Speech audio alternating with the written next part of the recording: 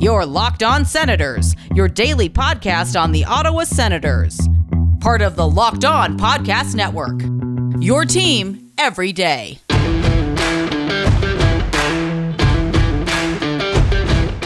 I'm Tim Stützle, and you're listening to the Locked On Senators podcast. Welcome inside the 201st episode of the Locked On Senators podcast. I'm Ross Levitan in the heart of enemy territory, downtown Toronto, alongside Brandon Pillar out in Canmore. And holy news, the World Juniors on the ropes, but we still think it's going to go on. But we are seeing players, coaches falling left, right, center. And Team Canada, they're out of quarantine, but 5 players sent home, including one who will be very much of interest to Ottawa Senators fans. Speaking of Ottawa Senators, goalie-friendly show, Matt Murray, his new Sens helmet is out, and it's controversial. Hey, the good news, are we about to find out when we'll see it in game action? All that and more. This is the Locked On Senators podcast, your team every day.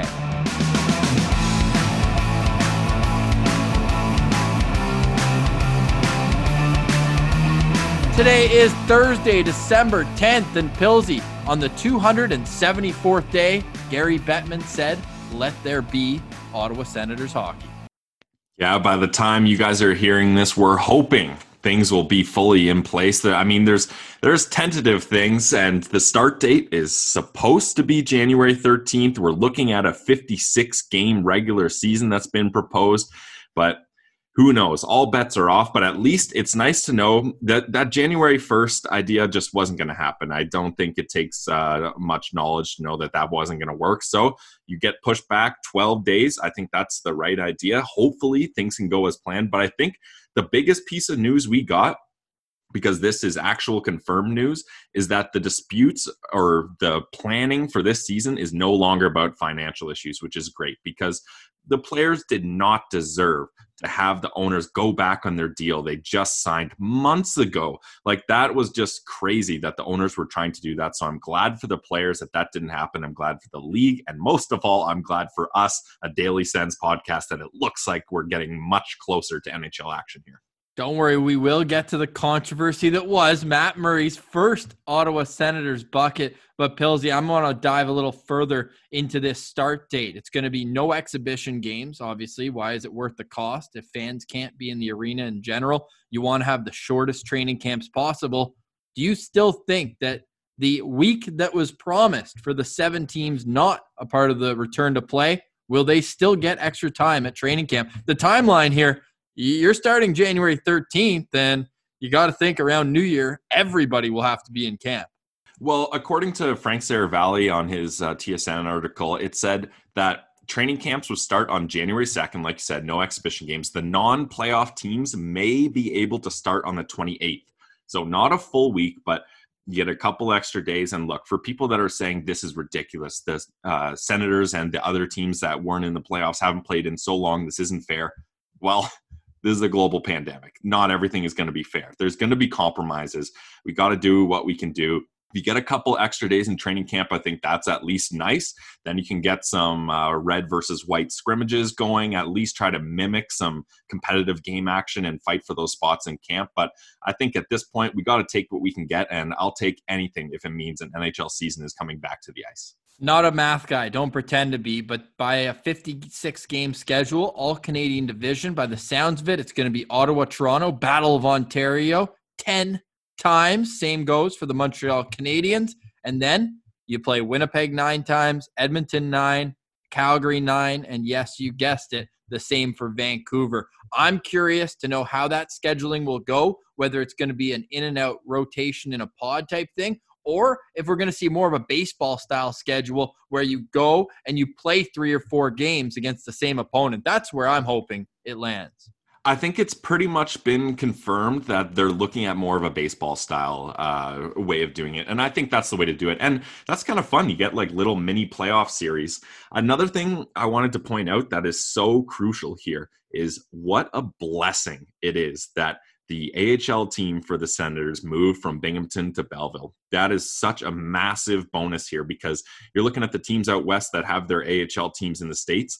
they're not going to be able to call those guys up. They're going to have to make plans. Like, I don't know what their thinking is going to be. Like, do you put the players that you think are most NHL ready, do you keep them in the minors to keep them developing and playing games, or do you bring them up and have them as black aces being ready to hop in if there's injuries or stuff like that? I don't know. It's going to be really interesting to see how teams, those Western Canadian teams that have their farm teams in the States, are going to handle this. Well, Vancouver's the worst case scenario because not only is it in the States versus in Canada, it's also in Utica, New York, and Vancouver, British Columbia, like already 4,000 kilometers away. So that is a complete nightmare. Lucky for Ottawa, lucky for Winnipeg. They got the Manitoba Moose playing in the same building. They probably have it the best out of anyone, but it's also going to be interesting. Like, who are the AHL teams? Is it going to be an all-Canadian division there too, do you think?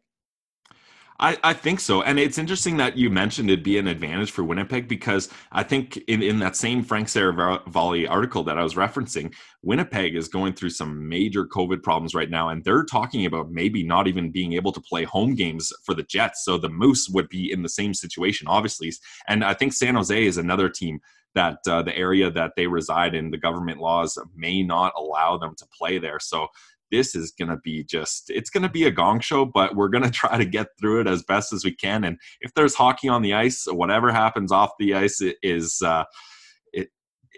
obviously concerning, but the most important thing is we get NHL hockey back safely, of course. I think that all the players would agree with you. And we saw that in a case where the government won't allow it, other cities will be more than happy to open their arms, a la Toronto, Tampa, Raptors situation. Now, you mentioned a red versus white scrimmage. Would it not be black versus white now that you rock the home black 2D? But hold on a second. That black jersey with a gray bucket, I don't know, man. Your thoughts on the Matt Murray lackluster unveiling of his new bucket? Well, hashtag goalie friendly show, so we'll take it easy on him. Look, I don't think it's good. And I don't think it's terrible. This is a classic meh case. Like, and the thing that I dislike the most about this, and maybe it's Murray's style, whatever, that's fine. This is almost a carbon copy of his helmet setup or his mask setup in Pittsburgh. Like, come on, do something a little different. Throw something else in there. And this one, I'll toss this one off to you because this grinds your gears to infinity. Is what is going on with that S on Matt Murray's helmet? Did anyone not tell him that the logo is the letter O, not the S? Well, you know that the S, it's on the shoulder patch, right? It's almost like that S forgot to get dressed with its big outside circle, and he forgot to put on his cape, and you're just shoving it in the front of the helmet. Why? For symmetry, maybe? I don't know. Other than that, there's just so much more that could have been done. And we've been spoiled in the past. Sens tendies seem to always come through with having at least a flashy bucket. I think all he would have needed to do is drop that little S at the front, throw a gold cage on it, and all of a sudden, you're looking pretty sharp. Yeah, and that's the thing too. Like, the Senators just went through one of the most exciting logo changes. You got the new logo, the new jerseys, the reverse retro. Like, there's so much potential for color and flashiness, and you went with gray. Yeah, could be better. Anyways, you know that it's been 274 days since hockey when we're breaking down Matt Murray's helmet to that extent. The bottom line is, if he stops the puck, he's going to be a very successful goalie in Ottawa. How's that for the hot take of the day on the Locked On Senators podcast? Okay, let's turn our attention to the Nodak Sens. A depleted Nodak Sens after Jake Sanderson and Tyler Kleven, the K-Train, are off to Plymouth trying to get ready for the World Juniors. If they end up there, we'll get to some other teams that are struggling to ice rosters. And wow, coaching staff's now an issue with Team Sweden as well. But Nodak, still a valiant effort against an 0-2-1 Denver team that, frankly, is not a winless team. So they were hungry. They came out. It was still a one-goal game. Denver with a 3-2 win. Let's start with the Sens prospects. Shane Pinto, 2 assists. Nodak scores 2 goals. Pretty successful night still with him in the face-off circle as well. Yeah, absolutely. Shane Pinto is doing what he does. And one of his assists was, you guessed it, a clean face-off win. Man, when Shane Pinto wins those face-offs, like, the play that happens after is so smooth and so perfect because they're almost guaranteed that he's going to win that faceoff. Like we saw it at the start of, I think it was the second period where he won the faceoff to Sanderson. Sanderson gets it to Gaber and Gaber scores in the breakaway. Well, this was an offensive zone faceoff. Pinto wins it back to Kierstad over to Kawaguchi, and bang, it's a goal in under 5 seconds. Yeah, that's incredible. That's how you set up a play, and there's nothing that the opponents can do there. I think it was a good game by Shane Pinto, but the real story for Pinto is at the end when he got absolutely rocked and was favoring his shoulder. I'd just like to say off the top, though, that was a clean hit. I mean, very clean. Yeah, good on his teammate for sticking up for him and kind of giving it back to the Denver player there, but that's a clean hockey hit. You can't get too upset with that.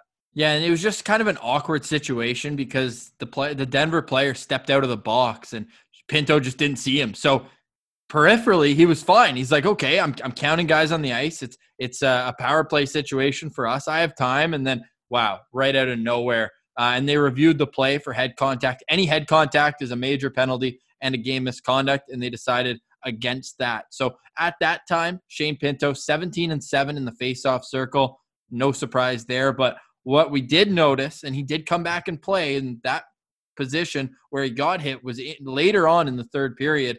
He went 0-2 in offensive zone faceoffs after that in a situation where Denver was goalie pulled, trying to even the game up. Do you think that's maybe a sign that Pinto is favoring his shoulder?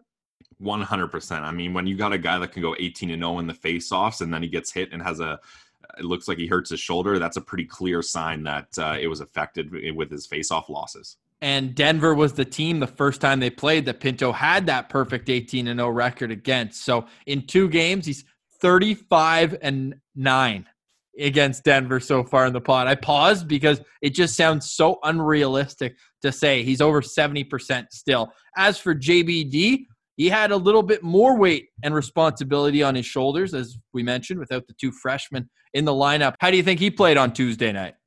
I think JBD had another solid game. I mean, we saw he had a couple he broke the play up a little bit in the defensive zone when he had to get back and catch the guy with the puck. This is a classic JBD game where you don't see a whole lot of him, but that's a good thing because that means he's not making major mistakes and he's not a guy that's going to really surprise you offensively. I mean, he has had a couple decent wrist shots. He had a nice spinorama move a couple games ago where he drew a penalty, but JBD, he's a very, he stays on an even plateau. He doesn't get too high and too low, and that's what you like. Yeah, exactly. And that's what you like from a defenseman from time to time. You don't want them getting too high, too low. So I think another solid game by JBD, and he's going to have to bear a lot of this weight with Clevin and Sanderson gone. So we'll see if he can hold it up the rest of the way.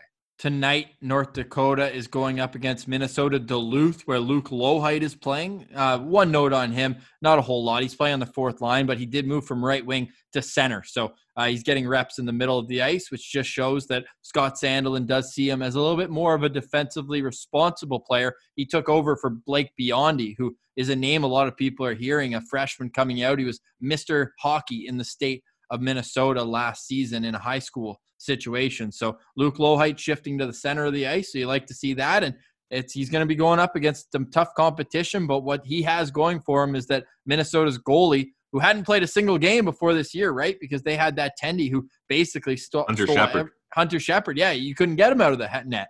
And now this new guy comes in, not sure his name, but I can tell you that he was the goalie of the week in the first week of the pod. So going to be some great hockey on NCHC TV. The 2 guys calling the game, Alex Heinert and Jake Brandt. And on tomorrow's episode of the show, Jake Brandt will join us to talk about the atmosphere in the pod, the Sens prospects in general, and does he like the nickname, the K-Train? Maybe you'll hear it on a broadcast if he does. But Pilsy, great chat with Jake, and hopefully we can chat with him again here after the pod. Yeah, for sure. And hey, goalie-friendly show. He's a former goalie himself with UND, so it's always great to get him on the show. And this is a guy that knows the area well. Like, he talks about it. A lot of people that play at UND come back and maybe run some politics there if they feel like it. We get into that too.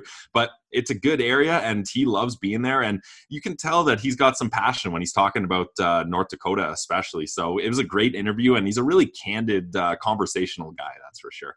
Yeah, absolutely. And he was talking about how North Dakota, they're feeling the effects of this World Junior situation, but not in the same way that Team Sweden, Team Germany, and Team Canada, who just finished a 14-day quarantine. Really tough news for Ridly Greig. As you recall, in late November, he tested positive for the virus, and he did his 14-day isolation. He was about to get back, and then Team Canada has to go into a full quarantine again. So that's 28 days.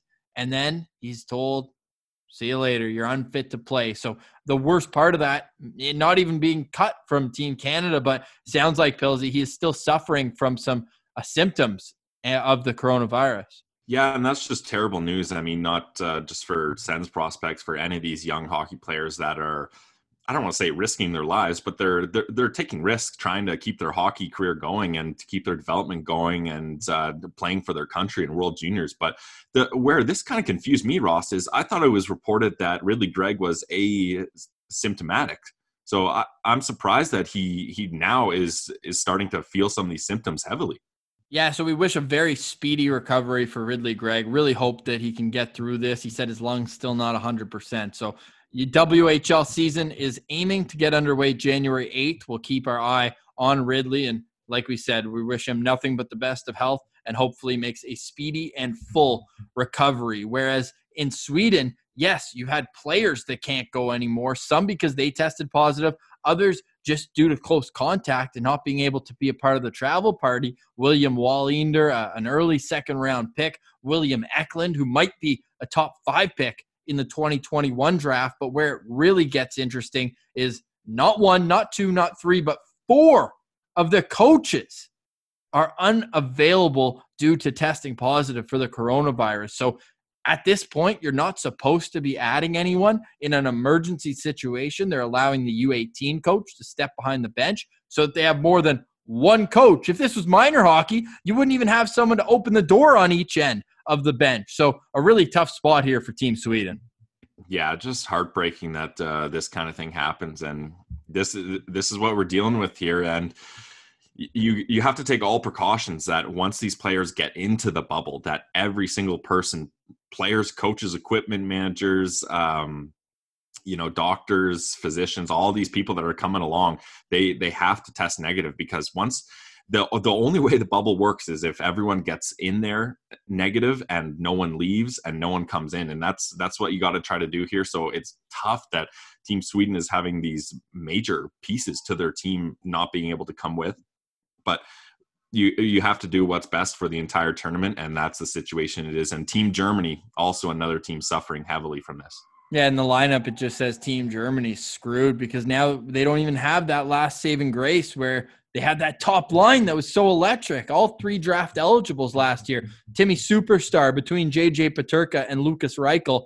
Well, Lukas Reichel is also unavailable for the tournament now, and 2 more defensemen. So you are getting very thin, and you couple that with Moritz Seider, unavailable. He's going to stay in the SHL, and their starting goalie can't come either. So, oh man, Pilsy, you might have to grab your pads. You got your German passport or what? I don't have my German passport, but hey, I could dust off the pillows if need be, and I'd have to get those goalie skates sharpened, that's for sure, though. Yeah, fair enough. Well, you're actually still out in Alberta where things are getting a little dicey. So you're about to hop in the car. This is one of those rare times. Just full disclosure, we're recording here. It's about 3:30 on Wednesday. So this is Thursday's episode. Usually we record the morning of the show, but today we just had to make a special arrangement. We do have the Jake Brandt interview. We recorded with him just a bit earlier today. So we'll have that for you on Friday. It's also Alfie's birthday. So tweet us at Sens Central. Make sure you let us know what's your favorite Alfie moment. And maybe give us 2, because number 1, how could it not be the goal against Buffalo to send Ottawa to their first Stanley Cup Finals in modern day history? So let us know there at Sens Central, and make sure to subscribe to the Locked On Senators podcast. And remember, 274 days without hockey. We've been here every step of the way. So it's your number 1 home for daily Senators content, and even more so once the season gets going. Thank you very much for listening. For Brandon Pillar, I'm Ross Levitan. This has been the Locked On Senators podcast, your team every day.